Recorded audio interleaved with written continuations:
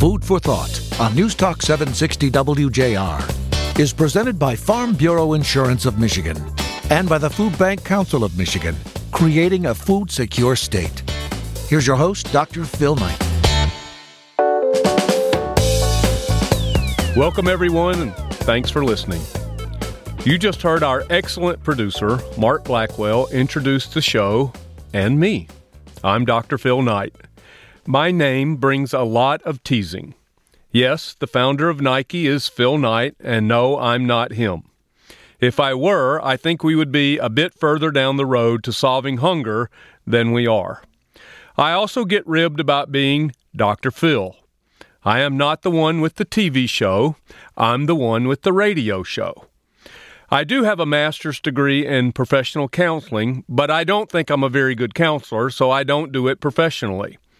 The doctor in my Dr. Phil comes from my doctorate degree in, are you ready? Religious science and philosophy. So yes, with my counseling degree, we can figure out what's bugging you. And with my philosophy degree, we can probably surmise it really doesn't matter. That's a joke. I loved learning philosophy, but at times it can be very frustrating. Not just trying to figure out what in the world some of these guys were saying, like Plato, Kant, Nietzsche, Aquinas, Russell, Socrates, Leibniz, Spinoza, Descartes, Aristotle, and my favorite, Kierkegaard, who are all great thinkers, and much of it I can hardly grasp. I studied philosophy for two reasons. I'm convinced philosophy touches every aspect of life: knowledge, science, ethics, law, values, aesthetics, medical, metaphysical, and yes, political. They are all aspects of philosophy. Secondly, I believe we are all philosophers. Sometimes we just aren't very good ones. We all think, therefore we philosophize. In philosophy, you learn terms, lots of terms. You may wonder if any of this high thinking ever has any real use. It does, and here's an example. One of the terms you learn, and a concept that guides me virtually every day of my life, is the philosophical concept of being logically consistent. Now, I'm not an OCD person, but I do get really frustrated when ideas, concepts, and in particular, political ideology do not match up with practical reality or stated reasoning. This is the reason I think sometimes we aren't very good at philosophy, because we are logically inconsistent in our thinking and application. How is it that the government can look favorably upon companies and offer benefits to them in the form of tax breaks, which I'm not against, and celebrate them when they take advantage of those benefits, but then look with disdain upon people who are working and take advantage of government assistance in the form of food or child care assistance? This is, to me, logically inconsistent. To be logically consistent, a set of statements must be true at the same time. A set of statements is logically inconsistent if they cannot be true at the same time. I want our philosophy to be logically consistent with our application. To talk more about logical inconsistencies and what to do about them are two of my favorite thinkers. Our co-host, Jerry Brisson, is in the studio, and our friend and my colleague, David Lee, from Feeding, Wisconsin, will be our guest today on Food for Thought.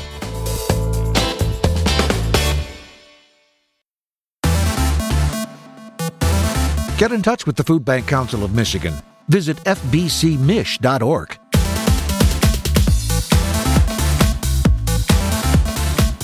Welcome back, everyone. Thanks for listening. Jerry Brisson in the studio. Jerry, always happy to see you, CEO and president of the Gleaners Community Food Bank and the chair of the Food Bank Council Board of Directors. So welcome. You know, I say this all too often, and I'm going to say it again. I am so pumped about this show and our guest today. I think this is going to be a phenomenal conversation. Someone I've known in our network for years, who's incredibly smart and capable and hardworking, and I could just keep going. But I'll let you do the intro, Doctor. Well, great. David Lee, the Executive Director for Feeding Wisconsin, which makes David and I counterparts, or colleagues, I should say.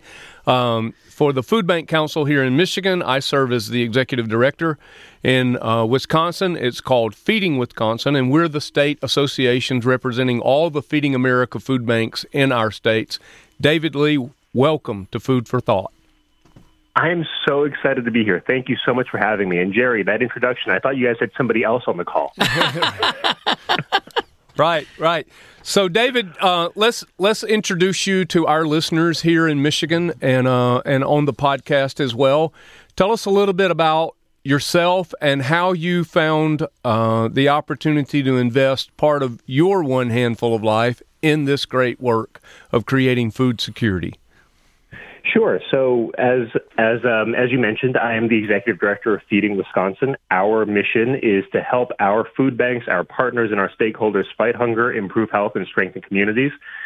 And for me, the reason why I came to this work and chose very intentionally to, as you said, invest a good portion of my life in trying to ensure that everybody has access to a healthy meal is that the problem that we are dealing with, hunger, right, is imminently solvable.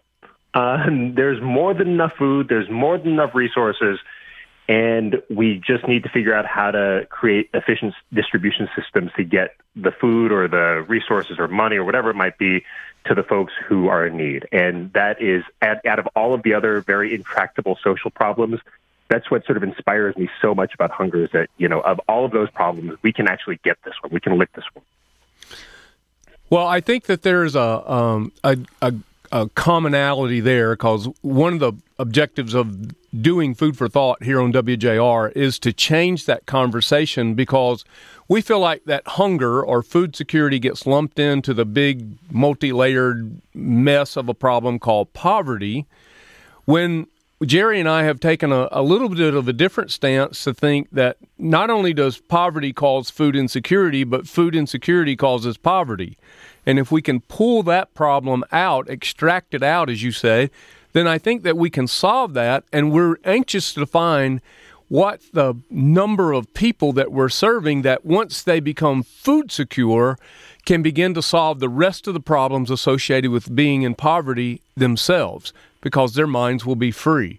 And I think that that's the whole point here. And I think we had a little cheerleading wave here when you said that hunger is solvable. So we're not the only ones in Michigan that believe that. You guys believe that in Wisconsin as well. We absolutely believe it. And I don't know if it's something about the Great Lakes water or something, but yeah, we totally believe it. We agree. I think the challenge for us, and this, I've been at this for quite some time now. I think the challenge for us is that we have a hard time articulating, and I think this is true across the sector, an end state. What does that end state look like, right? Because I believe that if we don't know what the end is, we will never begin to make the decisions to actually get us to that end, right? So how do we sort of articulate our exit strategy? It might not be next year. It might not be in the next 5 years. It might not be in the next 20 or 30 years. But we have to begin to think about what a hunger-free Wisconsin, a hunger-free Michigan actually looks like so that we can begin driving towards those outcomes. And I think what you're saying about how our issue gets sort of pulled into the broader context of poverty and all of the other really bad social problems is that they are really connected, right? And so we have to be really disciplined to articulate what hunger and food insecurity is, the solutions to the problem, and how we get to a hunger-free state. And how we know the flexible nature of that statement as well, because even as I think about the time I've been in this work, which is going on 30 years now, employment and how it contributes to the end game is a lot different now than it was then. And so when we look at 47% of the people we serve are employed, that wasn't true 30 years ago. And so as we think about the safety net and how it works and how it's impacted by the greater aspects of society that the safety net isn't directly responsible for, we have to understand that our solutions have to know what those are, right? What are the things that are outside of our control that influence what the safety net needs to be? And then we have to understand who benefits when the safety net is what it should be? So in the case of employment, employers with very low income wage earners benefit a great deal from a strong safety net. And so as our solutions take into account not just the people who need help, but the people that benefit when that help is provided, it becomes stronger, it becomes more resilient, it becomes more popular, and those are all important aspects of what you're talking about when you say we need to understand our end game and exit strategy.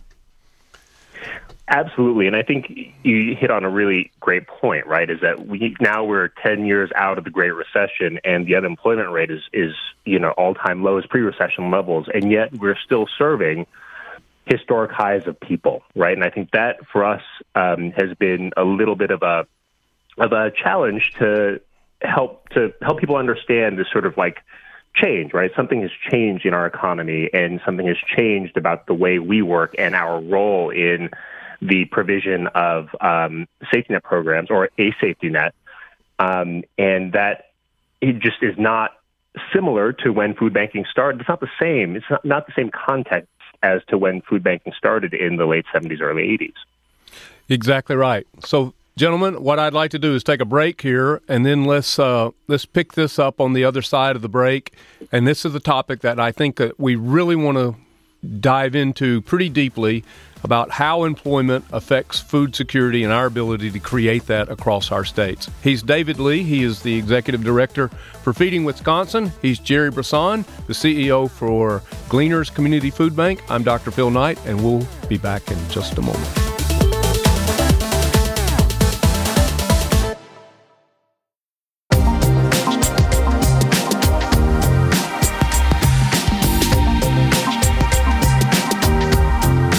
It's Food for Thought with Dr. Phil Knight on WJR. Welcome back, everyone. It's Food for Thought. Jerry Brisson, David Lee, the Executive Director for Feeding Wisconsin. I'm Dr. Phil Knight, and we're about to launch into a discussion about how employment 37 years ago, when President Reagan said the best social program is a job, and now there's a disconnect between being employed and being food secure.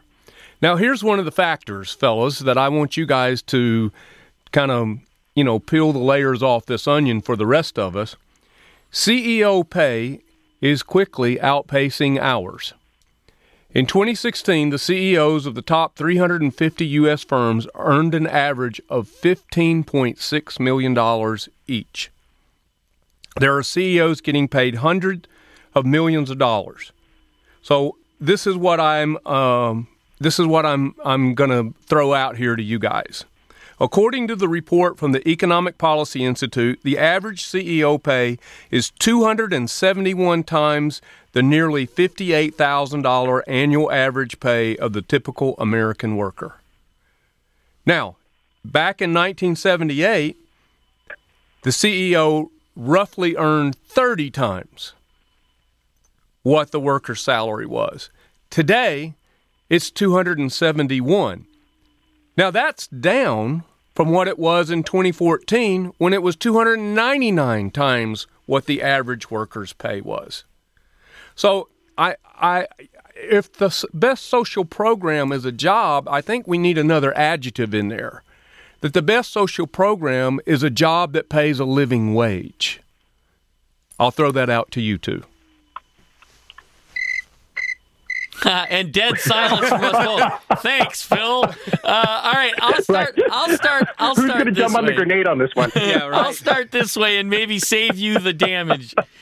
So first of all, whenever you take data points, any data points, I don't care what they are, and you start looking at them on their own, the likelihood is to start drawing conclusion just based on those points. So I'm going to be a little bit careful not to do that. And I am going to say that when it comes to CEO pay, the pressure that the people making those decisions feel is they need the best people to drive whatever their business goals are. And they're going to pay whatever it takes to get those people, and that's where that decision is being made. So that decision generally isn't being made in comparison to what other people make or comparison to what it used to be. It's being made in the context of we need to get the best people we can get to drive the goals of our business, whatever those goals are. Now, are the people people making those decisions smart enough to do that? Well, that's a whole nother aspect of the conversation, right? Who runs boards of directors and who is responsible for being at the table when those decisions are made? But fundamentally, it's not being made with the idea that it's comparable to anything except, am I getting the best person I can get to do the job that needs to be done? So what you're saying is that CEO compensation is what the market will bear. Or at least it's a good chunk of how it's talked about by the people that make those decisions.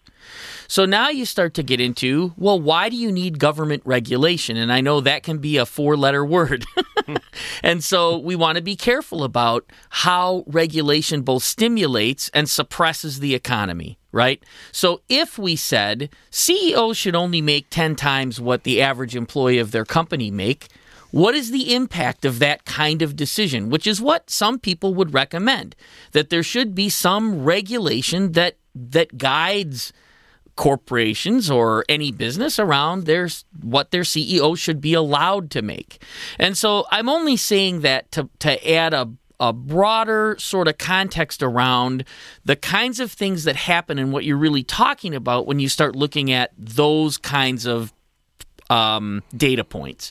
So having said that, the other question that I would throw at it is there enough money to pay the CEOs what they make and the employees what they need to make and still have a successful business? Because that's ultimately where we need to be if we're going to want a living wage. We have to answer the question that there's enough money to do both. And if there isn't enough money to do both, then what do we have to do as a society to absorb the consequences of there's not enough money to do both? Now, again, I'm just throwing that context out there to say it shaping this conversation has to include a pretty broad set of ideas before you can start to drive solutions. So with that, David, I'll throw it to you and get your thoughts.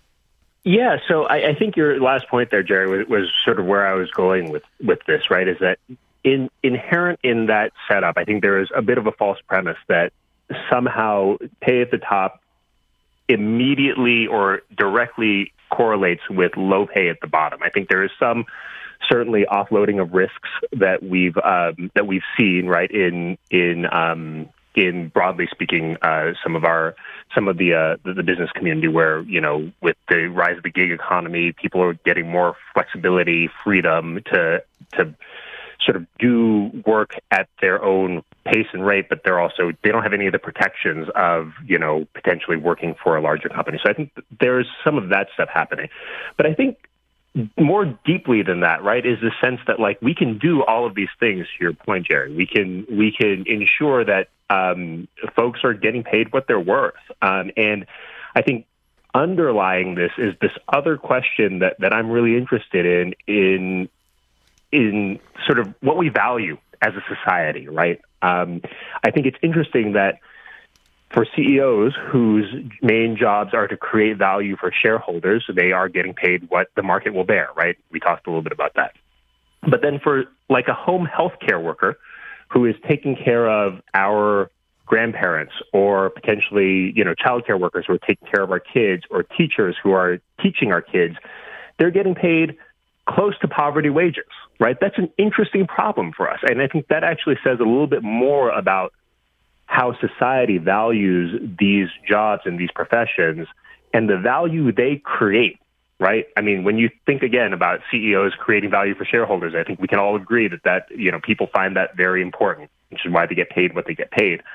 But I'm more interested to understand, why is it that a home health care worker gets paid $23,000 a year with unstable scheduling? This is backbreaking work, right? Or even like farmers, right? My father-in-law is a farmer, and up until very recently, he was a dairy farmer. He didn't make more than $30,000 in a good year. You know, he had 6 kids to raise. Why is it that the folks doing the most valuable work for society are getting paid the least? And I think that's a question for society to sort of wrestle with, right? I think that's something that we have to sort of figure out together. And I think it's a conversation that we ought to continue to have, because that's really the challenge, right? Is that you have folks doing really hard work every day in local communities throughout the state and throughout the nation. They're not getting paid enough. And then they're also being told they're lazy because they're on government assistance or other benefits. And that just seems a little wrong to me. No, it's logically inconsistent is what it is. And so here, when I look at it like this, so we've got all these new legislation that is enacting work requirements on people who are trapped in poverty. Okay, work is good. Work is of great value, and every able-bodied person that can work should work. That's been a value that has been consistent in food banking since its inception. So that said, what work requirements really are trying to accomplish is accountability. We don't want people to get something for nothing. But at the same time, we're willing to give specific tax breaks to companies with no accountability on how they're going to use that money instead of paying the government. And in this last round, we had lots of great companies that took that money and invested it in their employees and said, here's a profit sharing, here's $1,000 for every employee because we don't have to pay these taxes. We want to give this money and share it down and make life better for you, the employee. But then you had other companies who took that tax break money and went back out into the market and bought the outstanding shares that were in the market. And they didn't do anything for their employees. So on one hand, you've got legislation that's trying to incorporate accountability into the poor's life. And on the other side, you've got legislation that's not allowing accountability to be held, but everybody gets to benefit, and we celebrate one group and we disdain the other. I'll give you the last word, Jerry. Well, these are really critical topics in how we balance all of the things we want as a community. And I think, David, your point is really well heard, and that is we decide what we value. Ultimately, how we act and what we decide to do is what communicates our values. And I think asking that question is the right question. If we know, and as a parent of 4 children and having had aging grandparents and parents in hospice and some of those other things where home health care workers were needed, I know very deeply the value teachers and child care workers and home health care workers have on certainly my life, and I assume then by extension on anybody's life who needs them. So if I can only afford what I can afford to pay for that, and the businesses who employ those people can only charge me so much, then where does the rest of the money come from to demonstrate the real value of that worker? And that's a complex question, but I think it's the right kind of question to face if we're going to really deal with this issue of poverty and jobs and how do we get to that end game. Well, the poverty, jobs, and you use the term a lot on the show, work supports. Right. So I want you two to pick that up on the next segment here. David, I hope you're willing to stay with us and you're having a little bit of fun anyway. This is a lot of fun. Thank you. So, all right. Well, David's committed to stay with us again. Jerry Brisson, Dr. Phil Knight, we'll be back on Food for Thought in just a moment.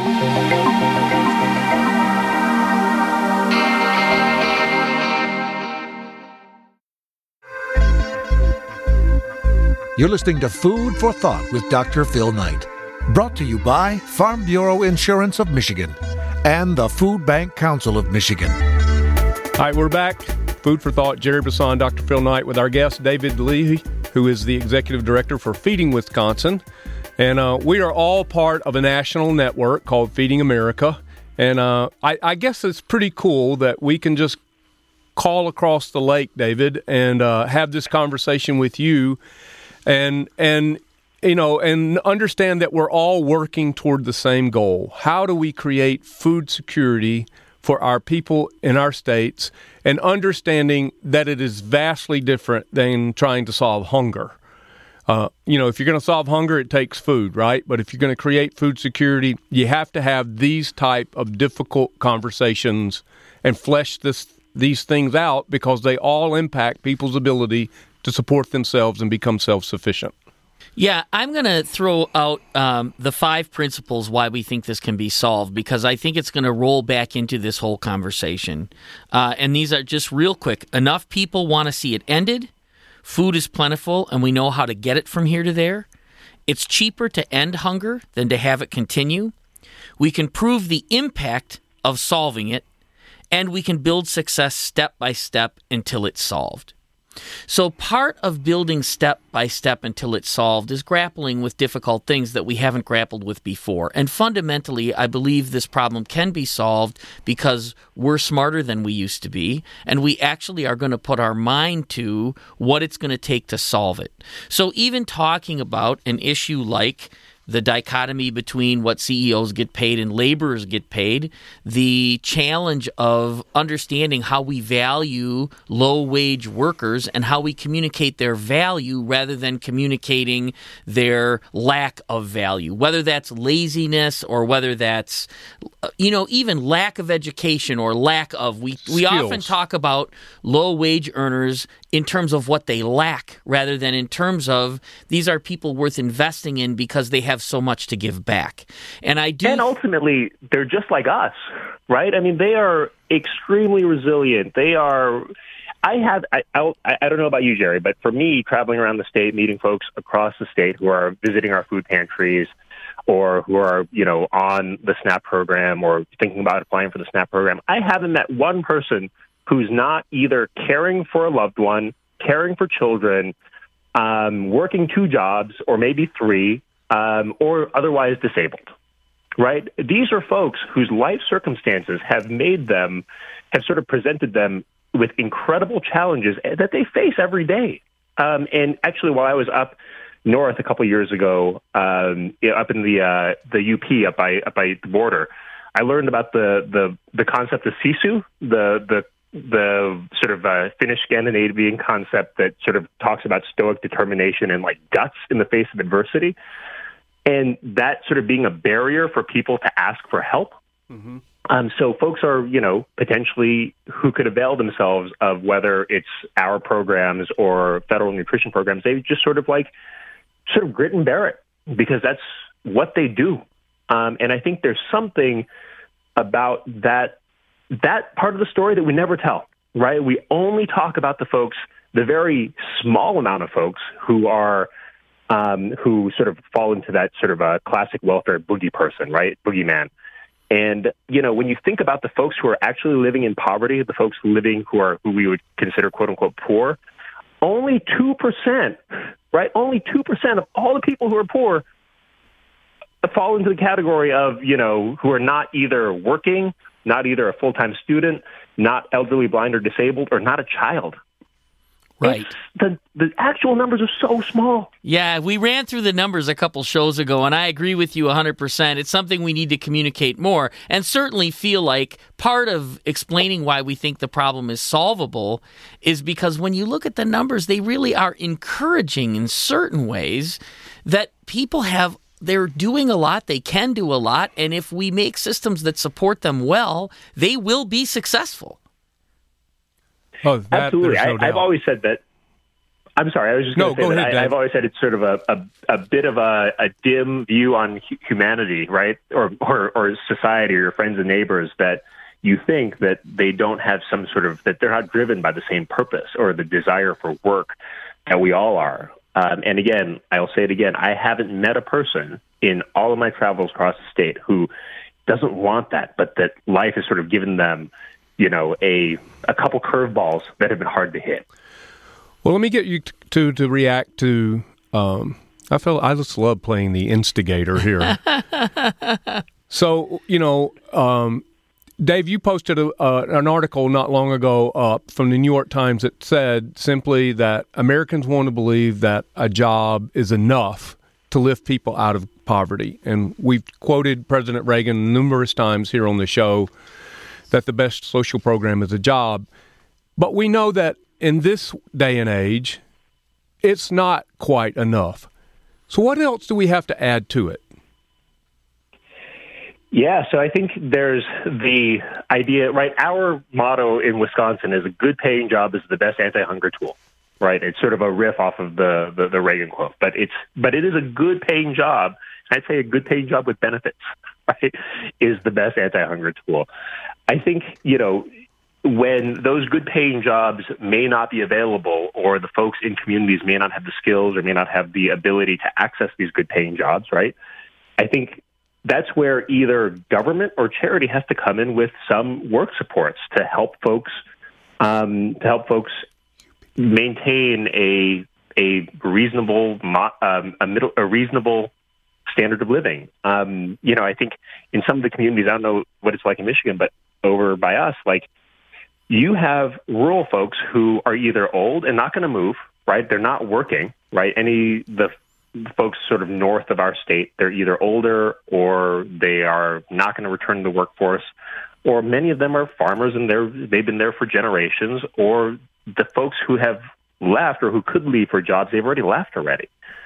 And a lot of these places are going to be, they are experiencing the negative impacts of this sort of increasingly connected and globalized economy. And I think how we sort of ensure that there are some supports to help them have, and also actually not to have supports to help them, but also engage them in the development of what they need in order to live the lives they want to live, right? I think that's also the other part, right, of the conversation. I'm not sure this is a lower shelf cookie or not, but the fact that we often do programming either with the government or through charity where we sort of swoop in there and do something and sort of expect people to be happy or be thankful. I think that's sort of another sort of fallacy, right, of this whole situation, is that we have to actually engage folks who have been disconnected, whether it's in rural areas or in deeply urban areas.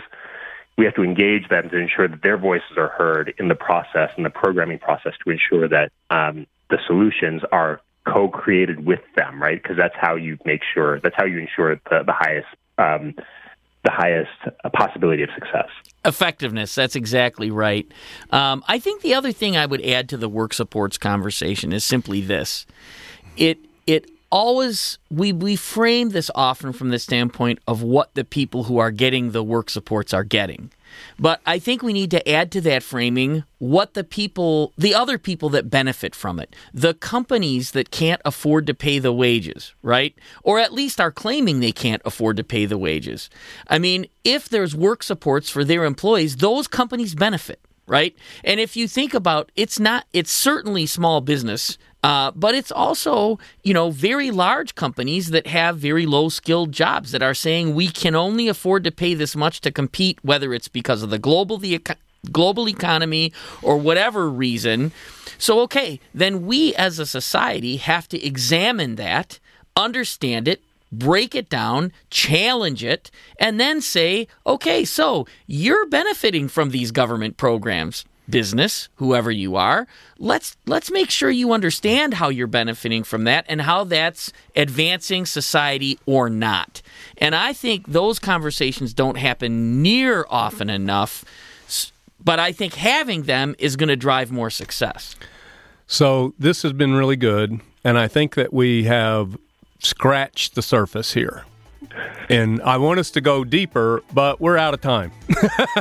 So we're going to have David back. If you're willing to take this risk again with us, David, we'd love to have you back on Food for Thought in coming weeks.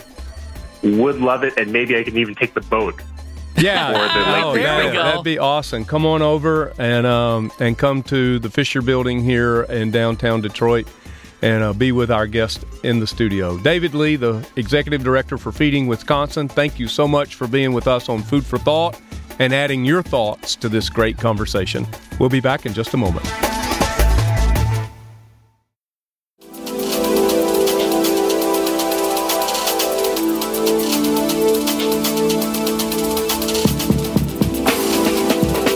It's Food for Thought with Dr. Phil Knight, presented by the Food Bank Council of Michigan.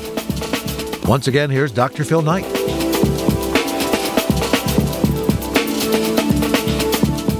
We're back on Food for Thought. Jerry, that was David Lee from Feeding Wisconsin, and obviously a very good thinker, intellectual, but yet has the ability to apply that at the ground level. Well, David's doing great work, and after, conference sessions, sitting down with David and just expanding on some of the things we talked about today and really taking seriously the challenges that we're facing and being unafraid of whatever those answers might be. It's one of the things I admire about David and his work is that he really does try to push the envelope, not for the sake of instigating or polarizing, but for the sake of truly understanding what we're grappling with, breaking that down and coming up with answers. And he's good at it. He's great to talk to about it, and it's really a pleasure talking with him. So, which part of that conversation